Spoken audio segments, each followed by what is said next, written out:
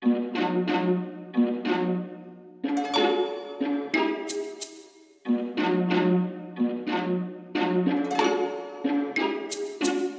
I'm Dave Reinersman. Welcome back to The Marvels of Science, a podcast about the science and tech of the Marvel Cinematic Universe. In Phase 2 of the show, we'll look at all your favorite heroes and villains from Thanos and Falcon to the Winter Soldier and Tony Stark. Speaking of Iron Man, today's topic is Tony's PTSD. Maybe. Here with me to figure out if it's reasonable to diagnose a fictional character at all is Kelsey Myers, our science expert today. Kelsey is a trauma-informed therapist, speaker, consultant, and writer. Welcome to the podcast, Kelsey. Hi, thanks for having me. And our color commentator is the first returning guest on the show. You'll know her from episode 3, Ultron and the Internet, before I started trying to get clever with the names. Caitlin Levine. Thanks for coming back, Caitlin. Thanks for having me a second time. I'm so tickled by the idea that they might know me from the previous phase. You're famous. I imagine that this episode is going to be a bit more serious than some of the others. Some listeners may be able to relate all too well to the topic at hand. And I want to say that if you'd rather not listen to a podcast episode about how people process their trauma and other things like that, I do not blame you. Go ahead and skip this one. Come back next week for the episode on artificial intelligence. I mean, I hope that's the episode. I haven't recorded it yet. Another caveat. This episode is about psychology, a science that straddles the line between hard science and social science. Caitlin, here's a question you could write a book on if you wanted to. What is science? And do you think the social sciences should be called sciences? I don't really know what I believe, like in my heart, the answer to this question is, but I guess that maybe science could be defined as something that can be measured and studied. I think science is a broad term that can include social behavior and that sort of thing. Sure. I think sometimes there's a tendency for us to try to make it too broad because we don't want to exclude things. I'm not sure. Kelsey, do you have any thoughts on that? Can we call psychology a science? Yeah, I think when I was considering that idea, what I came to was the idea that science is rooted in the scientific method. And there's a lot in the field of psychology that is very much rooted in the scientific method. So entire careers and schools, et cetera, that are doing evidence-based research and have done hundreds of thousands of studies that are replicated with regard to human behavior, neurobiology, and the like. So I would give a resounding yes, but I'm also a little biased. So I am of the same opinion. In my view, science is the method that we use to test our assumptions about the world. People and their behaviors are part of that world, and we can make predictions about their behaviors and the reasons behind them, so I think it counts. Maybe the error margins are probably higher than in, say, physics, but that shouldn't be a disqualification. But if anybody out there listened to my phase 1 recap, where I got on quite the soapbox about science, that'll give you my opinion on it. Soapbox aside for now. This one has a good amount of setup, so buckle up. At the end of the first proper team-up movie in the MCU, The Avengers, Tony Stark, Iron Man himself, makes a sacrifice play, despite what Captain America says about him. You're not the guy to make the sacrifice play. To lay down on a wire and let the other guy crawl over you. He diverts a nuclear missile up through a tear in space, away from Midtown Manhattan, and toward the bad guys' spaceships. He does this assuming he's not going to make it back, through the power of friendship and the Incredible Hulk yelling at him. What the hell? He survives the experience, but not without a cost.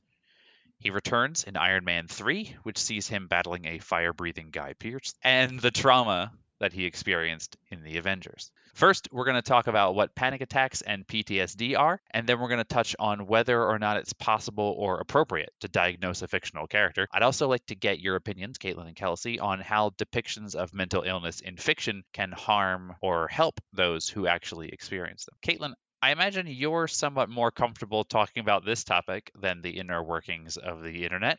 Despite being family, I'm not 100% sure what it is you do. You studied social work, though, right? Yes, I did. And I do feel I am by no means an expert on PTSD, but I can tell you I feel 1,000 times more confident talking about this than I do about the internet. Your Willy Wonka analogy, though, was on point for the internet. Thank you. Kelsey, before we get into Tony's specifics, can we get a couple of definitions first? What is PTSD? What differentiates it from, say, recalling an unpleasant memory? So PTSD is post-traumatic stress disorder. And I think first it would be really helpful to define trauma in general. And trauma is the emotional and also embodied spontaneous protective mechanism that we use as humans to thwart ongoing damage. So when our body feels a threat of some kind, what we experience in the aftermath of that is the trauma that then colors our behaviors and our experiences in the future. So post-traumatic stress symptoms are biologically based. A lot of people think that they're just emotional. They're biologically based, and they are somatically experienced, meaning we don't have them outside of our body. Not just something we think about, not just something that's abstract and floating around out there.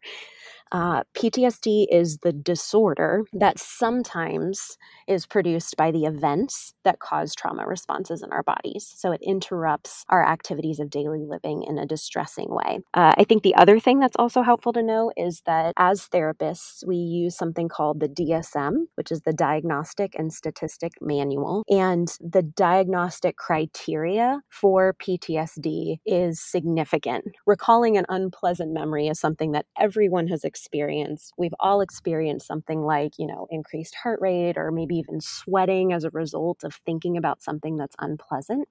But there are really specific diagnostic criteria that must be in place in order for someone to have a diagnosis of PTSD. So this is a little bit of an oversimplification, but rather than reading to you from the DSM-5, That's the wheelhouse this podcast lives in, so perfect. I'm just going to give you some of the categories. The first category is this idea of intrusive or repeated memories. And the specifics of those are that it feels like those memories are happening right now. So neurobiologically, the body is experiencing the same flood of neurotransmitters, adrenaline, etc., as if it were happening right now. The second category is avoidance. So avoidance of places, memories, people, anything that would remind the individual of the event. The third category are changes in mood and memory. So we often see people who have trouble with short-term memory. We'll see an increase in fear or distrust of others that they previously trusted. We'll see a lot of self-blame, numbing, detachment. And then the fourth category are changes in arousal and reactivity. So this is where we would see trouble sleeping, trouble concentrating, someone who's easily startled or maybe has irritable or angry outbursts. And it takes a lot to meet this criteria. So there are specifics, there's a specific number of criteria that need to be met in each category. And so it's kind of the sexy term that floats around in pop culture, but it takes a lot of significant distress and disruption to a person's daily life for us to give that diagnosis. So within each category, there are sort of sub-criteria or like numbers of disruptions, for Exactly. instance. Yep.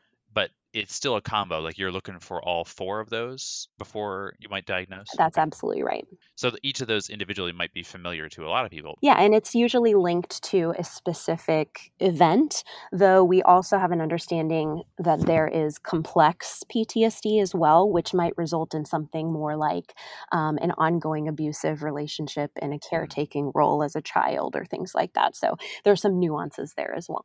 And only because they bring it up in Iron Man 3, for the second definition, what are anxiety attacks and or panic attacks, if there's a difference there? How do we differentiate those from just being anxious and panicking? What's the attack part there? So they are related to panic disorders. And again, there's diagnostic criteria in the DSM-5 for this. So there's two categories of panic disorder and of panic attacks within panic disorder. And so those are expected or unexpected. Expected panic attacks would be, for example, a fear of flying. There's a predictable trigger. When I get on a plane, I might experience something like that. Then there's unexpected, and there appears to be no apparent trigger. We know that there is one, right? Because the body's being cued to something, but we just can't pinpoint what that is, and they seem to come out of the blue. And you need at least 4 of the following symptoms to be classified for a panic attack. And there are a few of these that I saw Tony exhibit, and we can talk more about those, but palpitations, pounding heart, accelerated heart rate, sweating, trembling or shaking, sensations of shortness of breath or feeling like you're being smothered, a feeling of choking, chest pain or discomfort, nausea or abdominal distress, feeling dizzy, unsteady, lightheaded, or faint, feeling of an unreality, so we call it derealization, or being detached from oneself, like a depersonalization, fear of losing control or going crazy, fear of dying, that sense of doom, numbness or tingling sensations, paresthesias, and then there's chills or hot flushes. We need at least 4 of those. And after each panic attack, there needs to be a report of a fear of another panic attack for at least a month. So it's not just about the panic attack within that disorder. It is the fear of ongoing panic attacks that's now disrupting your life. Now that we have an idea of what we're talking about, let's talk movies. In Iron Man 3, we see Tony exhibiting some behaviors that to the viewer it seems are supposed to seem troubling. Some of the things that I would call his symptoms, with all my expertise, include, and these now sound familiar, staying awake for 72 hours straight, he says. Sounds bad. Obsessing about his work, trouble breathing, a racing heart rate when the events of New York are mentioned. Something I picked up on this last watch was negatively reacting to his friend when he tries to help. First, before we get into the details of those, is it fair to call these symptoms, or is that too strong of a word, too medical of a word, symptoms? I would say that in terms of the kind of spectrum of practitioners that use diagnostic criteria on the regular versus those who do not, I generally tend toward not necessarily discussing diagnostic criteria with my clients. I mean, in order to get covered by insurance, you need a diagnosis code, all of those things. But I tend toward seeing my clients, seeing them as a strengths-based human sitting in front of me and not a list of symptoms. The caveat there is when we're dealing with trauma and we're dealing with the potential of things like dissociation. There's the possibility of re-traumatizing a client. I do tend to look more at diagnostic criteria and work to identify exactly what the person sitting in front of me is experiencing. So this is kind of an exception to the way that I generally operate as a practitioner. They definitely allude in the movie to him experiencing some sort of panic episode, right? And in my opinion, I mean, yes, fictitious character, but what he went through, right? Assuming that he would die, that's a seriously traumatic experience to go through. And so it would not be a stretch for me to think that Tony was having symptoms of some kind. I'll say the other thing too, specifically with a panic disorder or with PTSD, we look at the early childhood traumas of a person that's coming in for that treatment. And so I also happen to know that Tony has some early childhood trauma as well in losing his parents suddenly. And so the chances of him developing something like that, he's kind of already predisposed. In terms of diagnosing a fictitious character, I would feel more confident with him than others. That's kind of amazing that you know so much about his history. That I have actually not watched Iron Man 3, and those were some of my big questions. Like in hearing you talk about the diagnostic criteria, I remember that something else is like the duration of symptoms, that like wouldn't it be like acute stress or something if it's less than a certain number of months or weeks? But to hear, I mean, I know nothing about Tony Stark's childhood, but to know that he has these, like, I guess you would call them adverse childhood experiences, and then coupled with a long period of time where he is showing symptoms, like, I don't think it's like a stretch to potentially argue that he would meet diagnostic criteria for this disorder. Right. Caitlin, that leads into my next question for you, actually. When you watch a movie and you see a character behaving in ways that would make you concerned if they were a real person, do you see those as like worrisome behaviors or more just like storytelling devices? I guess, I mean, I don't know. I guess it depends on how realistic the rest of the storyline is. And in the Marvel universe, you're looking at a lot of realism. So yeah, but I mean, my understanding is like Tony Stark, I mean, didn't he like battle aliens and stuff? So I mean, knowing that this is like completely fictional, obviously I don't like feel sad or worried for him. But I mean, I'm a rather empathetic person, and only having watched the trailer for Iron Man, like there was a little bit of like, like I can't get this out of my head and stuff. And like that is sad and disturbing, sure, and like not an unreal scenario for somebody who actually has endured combat or other trauma, obviously not just battling aliens or real combat. yeah, What I've liked about the two series that Marvel's put out, WandaVision and Falcon and the Winter Soldier, is they both have elements of like them dealing with the emotional trauma of these insane events. WandaVision in particular is her reacting to her grief, and there are scenes in Falcon and Winter Soldier where they are in therapy. They are in like cognitive behavioral therapy.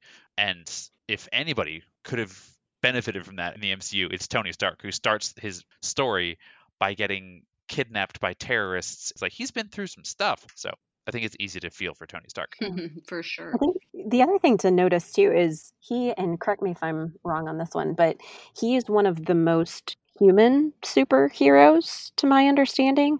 So Yeah, in terms basically. of his superpowers, they're all fairly external to him outside of his, his genius and his brilliance, right? Sure. Yeah, there's a difference. When we're talking about PTSD, a lot of it has to do with how your nervous system, and I don't know a lot about the nervous systems of superheroes, but it has to do with how much of a threat your nervous system is interpreting, right? So if your body is able to handle increased levels of stress, right? Maybe for particular superheroes, fighting a cloud of aliens is not an abnormal experience, but for a human with normal human capacity, it would make sense to me that the fight, flight, or freeze mechanism in his body would respond a little bit differently. That's an interesting thought, like trying to diagnose a different character, such as like the Incredible Hulk, whose body and nervous system are presumably incredibly different than a human being.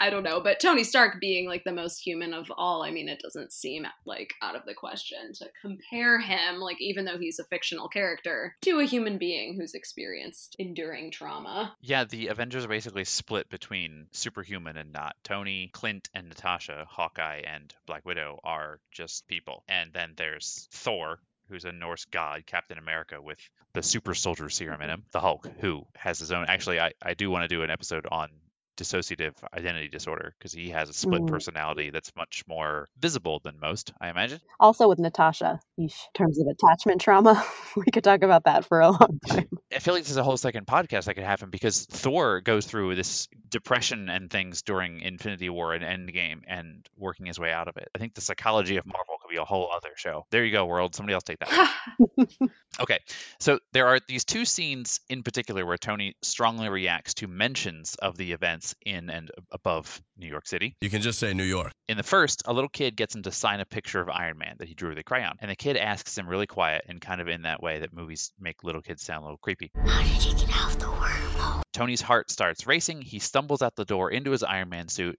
has the suit check his vitals. His AI assistant, Jarvis, who's going to feature in the next episode, tells him, "No sign of cardiac anomaly or unusual brain activity. My diagnosis is that you've experienced a severe anxiety attack."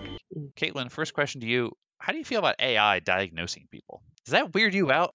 I did a master's in social work, and I'm not a psychologist, but I did take a class on the DSM, the Diagnostic Statistics. And some small part of me does feel like, obviously, clinicians have their different perspectives on various symptoms and like presentations of clients and such. But in a way, I mean, it's sort of a black and white diagnostic system. I mean, I wouldn't want AI diagnoses, But I mean, to some extent, like I think that there are psychiatrists and psychologists out there who aren't very like nuanced about their diagnosis. And like Kelsey said, like do it for the insurance or whatever, and like aren't necessarily taking the human approach. So I don't know. It doesn't like scare me to imagine it being like kind of a, you have a blah, blah, blah, because it doesn't matter. In the voice of a speak and spell.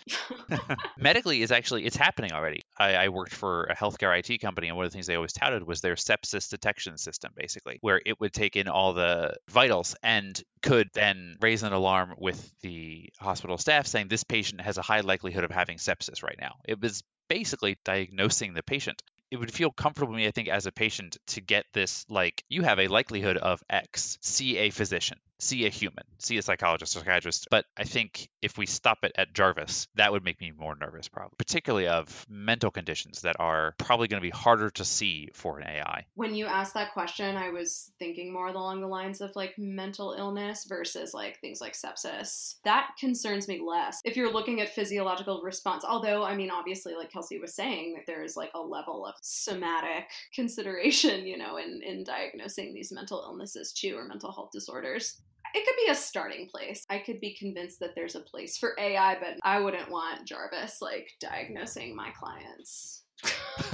Kelsey, those physical symptoms sound like a lot like what you were talking about. Do you think that it's possible to show some of the more subtle, I guess, internal symptoms on screen? I would say we're definitely guessing. We could probably ascertain that, but probably not in order to give a diagnosis, if that makes sense. Yeah. It reminds me of like coughing. In a movie, the only way to show somebody is sick is either their hair falls out or they cough a spot of blood on a white handkerchief. For PTSD, the only way we see it is a panic attack. That's the only way that like they or can a communicate that. flashback, I feel like, is a really Right, yeah. common one. They have to show the physical symptoms for us to get the point, I suppose. Well, and I think with PTSD too, what he was exhibiting is not far off. So the symptoms that I saw him experiencing and that you could actually see or were explicit. I mean, he was sweating, right? You could see the perspiration on his forehead. You could see that he was obviously triggered by the original event. He's, clasping his chest. So you could tell he's having some sort of chest pain. He looked dizzy. He needed to sit down, right? Fear of losing control. He said, I'm going crazy, those types of things. And then we saw the nightmare that he had, flashbacks. We saw chills, hot flashes. So he's got at least 4, right? He's got at least 4 that would qualify him for a panic disorder, potentially. However, what then disqualifies him from that diagnosis and actually might put him in the PTSD category are the specific and acute traumas that he's experienced. So I would be more likely to diagnose him with PTSD than I would a panic disorder. When another kid named Harley mentions New York and the aliens, Tony begins breathing quickly, panics, and literally runs away from the spot where they're talking and demands the kid stop asking questions. They have this exchange. Do you need a plastic bag to breathe into? Do you have medication? Nope. Do you need to be on it? Probably. Do you have PTSD? I don't think so. Are you going completely mental? I can stop. Do you want me to stop? And it was interesting to me that Tony said that he didn't think he had PTSD.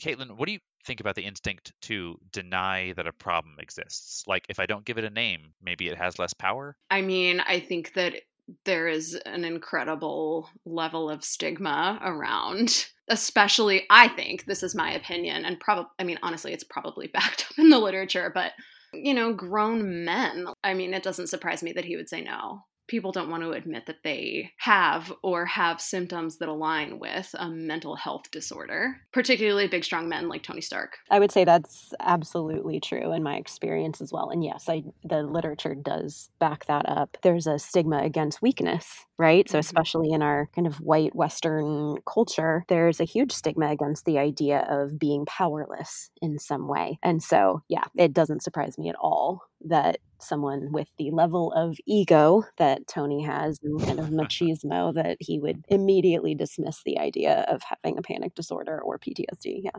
And he did say, yes, I'm probably need medication. No, I probably don't have PTSD. That to me is also very interesting, and something that I love/hate to think about is medical versus therapeutic interventions, and like who is open to what and why. Like, it's just fascinating to me that he'd be like, yes, I need meds, but I don't have, a problem. Like, I don't have a diagnosable problem. That is interesting. I think maybe we subconsciously or consciously associate medication with, physical symptoms. And the reason this is happening is because there's an imbalance. Right. I heard something about imbalances. So I'll take this thing and then the imbalance in my brain goes away, and that fixes it because that makes it a medical problem for me. It's not an emotional deficit. It's a physical one that can be fixed with science. And that's That's a tough thing in our profession as well, is there's a stigma against trauma being a weakness in and of itself, when neurobiologically trauma is actually the most adaptive thing that your body can do. It's helping to shut down and divert your systems from experiencing more pain. So it's what your body is actually intended to do. And so it's a really beautiful thing that we offer ourselves, as opposed to this idea that experiencing trauma is somehow a deficit or dysfunctional. That's a very interesting way to think about that. That's fascinating. One of the defining features of Tony Stark, even before he went to space and saw the impending doom, is that he's kind of a workaholic, to put it lightly. In the first Iron Man, he pushes everything else aside once his guilt about the weapons manufacturing his company is doing gets to him, and he pours himself into developing the Iron Man suit. In Iron Man 3, it takes on a fever pitch when he starts upgrading his suits and making different versions of them. Pepper Potts thinks he's on version 15 of his suit, and he hides the fact that it's version 42. When confronted about how much he's working, he does get honest for a moment. I'm a piping hot mess. It's been going on for a while. I haven't said anything. Nothing's been the same since New York. Oh, really? Well, I didn't notice that at all. You experience things, and then they're over, and you still can't explain them. Gods, aliens, other dimensions. I'm just a man in a can. The only reason I haven't cracked up is probably because you moved in, which is great. I love you. I'm lucky. But honey, I can't sleep. You go to bed, I come down here, I do what I know. I tinker. Caitlin, is that a thing you find yourself doing when stressed? Not, building super suits, but I mean, jumping into your work or a project to distract yourself? I think that what you have just described with Tony Stark is next level. Distracting yourself, that's what I'm pretty sure would classify as avoidance in the PTSD criteria. Especially if he's on version 40 and not on version 15 or whatever the outside world is thinking. I don't really do that. On the one hand, when I do something like that, I don't think that it's necessarily productive in that I'm not doing projects and making science, I'm let me just doom scroll through the internet. And that's my way of avoiding things. I don't think you're alone, Caitlin. Yeah. I mean, if I had an IQ that was off the charts like Tony Stark does, then maybe I would build suits instead. Kelsey, is that a common thing? To me, it seems like if I distract myself with all this, then I can't think about my problems. Does that track with your experience? I think there's two sides to the coin, right? There are the ways that we cope and embodied ways that are helpful to us, right? Things that we can do that help us to make sense of the trauma, help us to make sense of the story that we've lived. And we would call that an integrating exercise. So if while he's tinkering, he is also considering his early childhood trauma and how that might connect, and, he's kind of nursing that particular line of thought, it could be really helpful to him. It doesn't sound like that's what he's doing. No. It sounds like there's a significant amount of avoidance. And yeah, that is super common. It is really difficult work. And this is why I absolutely feel that what I do is an honor. It is really difficult and painful work to look at the source of your pain, to look at the culminating effects of something that has been just really horrible and impactful on your life. And so the clients that do the work are heroic in my mind. And I don't mean that as hyperbole, and I am not exaggerating. It is nothing short of heroic to do the work of integrating and healing from your trauma. It requires a lot of energy. And so a lot of people avoid it. A lot of people choose other things. And not that that is cowardice either. If you don't feel like you have the capacity to address all of those things for whatever reason, maybe you're still going through trauma. Maybe you are trying to hold down 4 jobs and you don't really have time to lose it in your therapist's office once a week. Maybe that's just not an option for you. I think there are other important implications for not doing the work. So I certainly don't want to stigmatize that. What I do want to say is that those who are willing to make that a priority, it's incredible work to watch. That's really nice. I think one of the things people who are dealing with mental illness rely on a lot is their friends and family, their support networks. Mm-hmm. I know it's true for me. But baking. And also baking sometimes. For sure. That's excellent. Okay. If your friends are baking bread, ask them if they've talked to their therapist.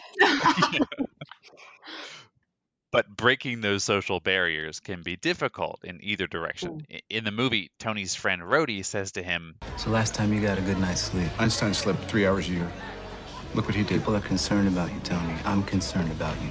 And Tony kind of lashes out, pushing away that like change in their relationship. He responds, You're gonna come at me like that? look, Caitlin, what's it like for you when a conversation between friends starts out like, hey, how was your weekend? And somewhere along the line changes to, no, but how are you really feeling? How do you navigate that like gear change? Yeah, I mean, I think that my response to this question is probably a little bit like not average, only because, I'm not a mental health professional, but I am a social worker. And like the people that I surround myself with are probably more comfortable than the average citizen with like talking about our feelings and kind of digging deep pretty fast. So I think I almost feel relief when that happens in my own life, like when we move past the superficial. And it's sad to me, and again, like I know that Tony Stark is a fictional character, but it's sad to me to hear that he said, why you have to come at me like that sounds very real to me. People don't like to be confronted, even if it's like called in versus called out on their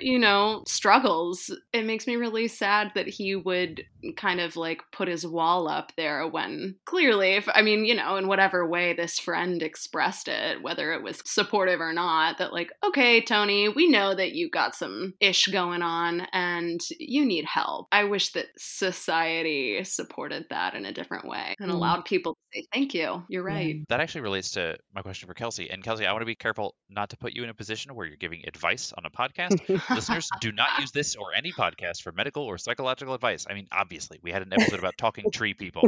That said, are there any general thoughts about how to approach a friend that's going through something that seems more serious? Do you like the way that Rhodey did that, or not so much? I'm particularly keying into Caitlin's use of the word confrontational there. When he says, I'm concerned about you, people are concerned about you, that's a very direct way to say that. Yeah.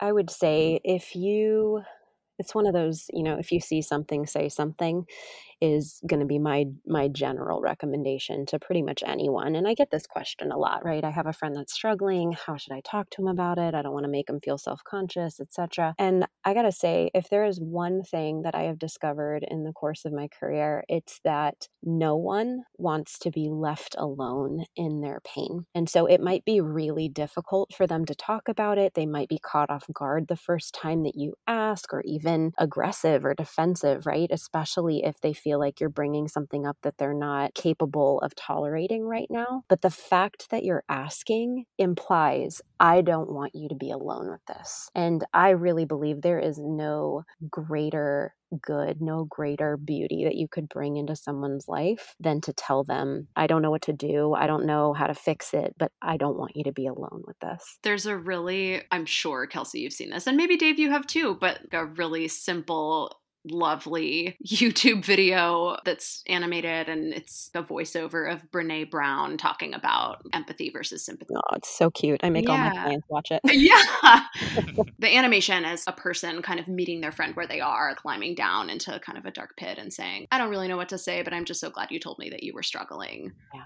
You don't have to know what to do. I think just being present and hearing the person's hurt is so important and powerful. Absolutely. And actually, the advice giving often shuts people down, right? Saying, I think you should see a therapist, or I think you need to go on medication, right? That type of advice giving, what it's really doing is you're soothing yourself. You're not really working to solve the person's problem. You're working to mitigate your own discomfort with the fact that your friend is having a problem. So being willing to recognize when your own defenses are up, where is this really coming from?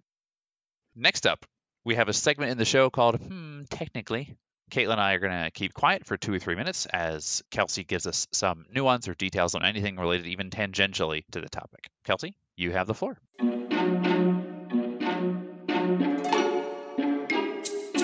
So I watched the episode of Winter Soldier, the most recent, and there's the scene of Sam and Bucky being forced into this therapy session together. And it's interesting, my husband pointed this out. Bucky says something like, he was talking about Sam giving the shield away, and Bucky says to him, well, maybe Steve was wrong about you. And if he was wrong about you, maybe he was wrong about me. And I'm watching this beautiful moment of vulnerability of Bucky coming forward and saying, like, I'm just really scared that maybe I'm not who he thinks I am. Sam totally missed it. Like he kind of railroads it, ends the whole thing, and walks out. And I think that's actually one of the things that we fear the most. That is one of the things that we're terrified of. We're terrified that I'm going to show you my broken parts. I'm going to show you just how deeply this thing has wounded me. And as soon as I do, you're going to leave. You're going to see that I'm screwed up. You're going to see that I'm too much or not enough, and you're going to go. And so when I'm thinking about anyone who is suffering from trauma-related disorders, I think the single most important part of moving that person toward healing is helping them to be seen, to be witnessed, to be known. And so in my profession, that's what I get to do every day. I get to be one of the people that helps to validate the pain that someone has experienced. I get to be one of the people that moves into that place, that sees the broken thing and says, I'm not leaving you. I see that. I see it all, and I'm not leaving you. We're going to move through this together. And even as the expert, I don't have all the answers, but I'm going to stay until we figure this out. And so when I saw the end scenes with Tony talking to Bruce Banner and realized, the whole movie is a narration and him working it through, I was simultaneously thrilled and sad because Tony is making sense of his story. He is looking to people who love him to not be alone. He is moving into this space of saying that my story matters and I need you to hear these parts because I want to consolidate it. I want to heal from it, right? And I'm reading, I'm significantly reading into this. And, it's funny, but, Bruce Banner's been asleep the whole time. I think that's one of the other things that I'm hopeful if anyone is listening that has struggled with panic disorder, has struggled with PTSD, is struggling, or maybe you're not, to that level of diagnosis, but you're in pain for some reason. There are things that have happened in your life that are painful. I really want to encourage anyone listening to seek that out, right? Whether it's a professional or you have a trusted friend that can hold what you're feeling with you. Isn't going to, give you advice or try to fix it for you, but can really just sit in it and hold it with you. Do it. It's risky. It's scary. It can be altogether terrifying, but it could also be life altering. And so that is one thing that I just want to leave listeners with. If there's anyone in that space, call your therapist. If you don't have one, email me. I'll help you find one. Thanks. That was great, Kelsey. Okay, Caitlin, close us out. What are your final thoughts here? Oh my gosh. Well, I couldn't agree more with what Kelsey just said. And full disclosure, I have just connected with a therapist and I am thrilled. It has taken me a very, very long time to find to find an opening, but we're a little booked up right now. Yeah. Oh, yeah. It's almost like there's some global trauma. I know. happening in the world. It's like the demand has increased 1,000-fold in the past calendar year. Who would have thought? I also am biased because, one of my professional goals, is the licensure, potentially to become a therapist myself. And yeah, I think you just put it so beautifully, Kelsey. It's kind of amazing to think that someone out there could be listening to a podcast about Marvel comic people and, inspired to seek really meaningful help and support that could change something for them. And then I guess my other final thought, I think Tony Stark's experience in a way is really relatable to real life. Whether it's a result of battling aliens or something really real, that it's not a stretch. This is stuff that real human beings experience every single day. And there are, really meaningful ways to change that reality. Without the reality stone. Boom, brother Butcher Marvel. Wow, yeah. Thank you. Wow. I want to be clear as always that I love these movies. Scientific accuracy is not a necessary component for good storytelling. In fact, sometimes it gets in the way. I want to thank my guests, Kelsey Myers and Caitlin Levine, for being on the podcast. Thanks for listening, and cross your fingers, there's an episode 12. That's all for this episode. Thanks once again to my guests, Caitlin Levine and Kelsey Myers. Their care and grace with this sensitive subject means a lot to me. I'd like to ask you a favor. Share this episode with one friend you think would like it. And if you want to go a step further, I'll ask what every small podcast asks. Rate and review it on Apple Podcasts. MCU audio clips were taken from The Avengers, Iron Man 3, and yeah, an episode of Archer, and all used entirely without permission. The music is a song called On Tiptoe from Purple Planet Music. That song and more royalty-free music can be found at purple-planet.com. Check out more info about each episode and its guests, including upcoming episodes, at daverinersman.com/marvels of science. You can also find the podcast at patreon.com/marvels of science, and now find me on Twitter at marvels o science, not of science, o science. See you next week, and thanks for listening.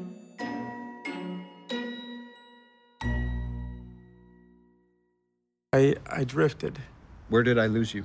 Elevator in Switzerland. So you heard none of it? I'm sorry. I'm not that kind of doctor. I'm not a therapist. It's not my training. So? I don't have the What, the time? temperament.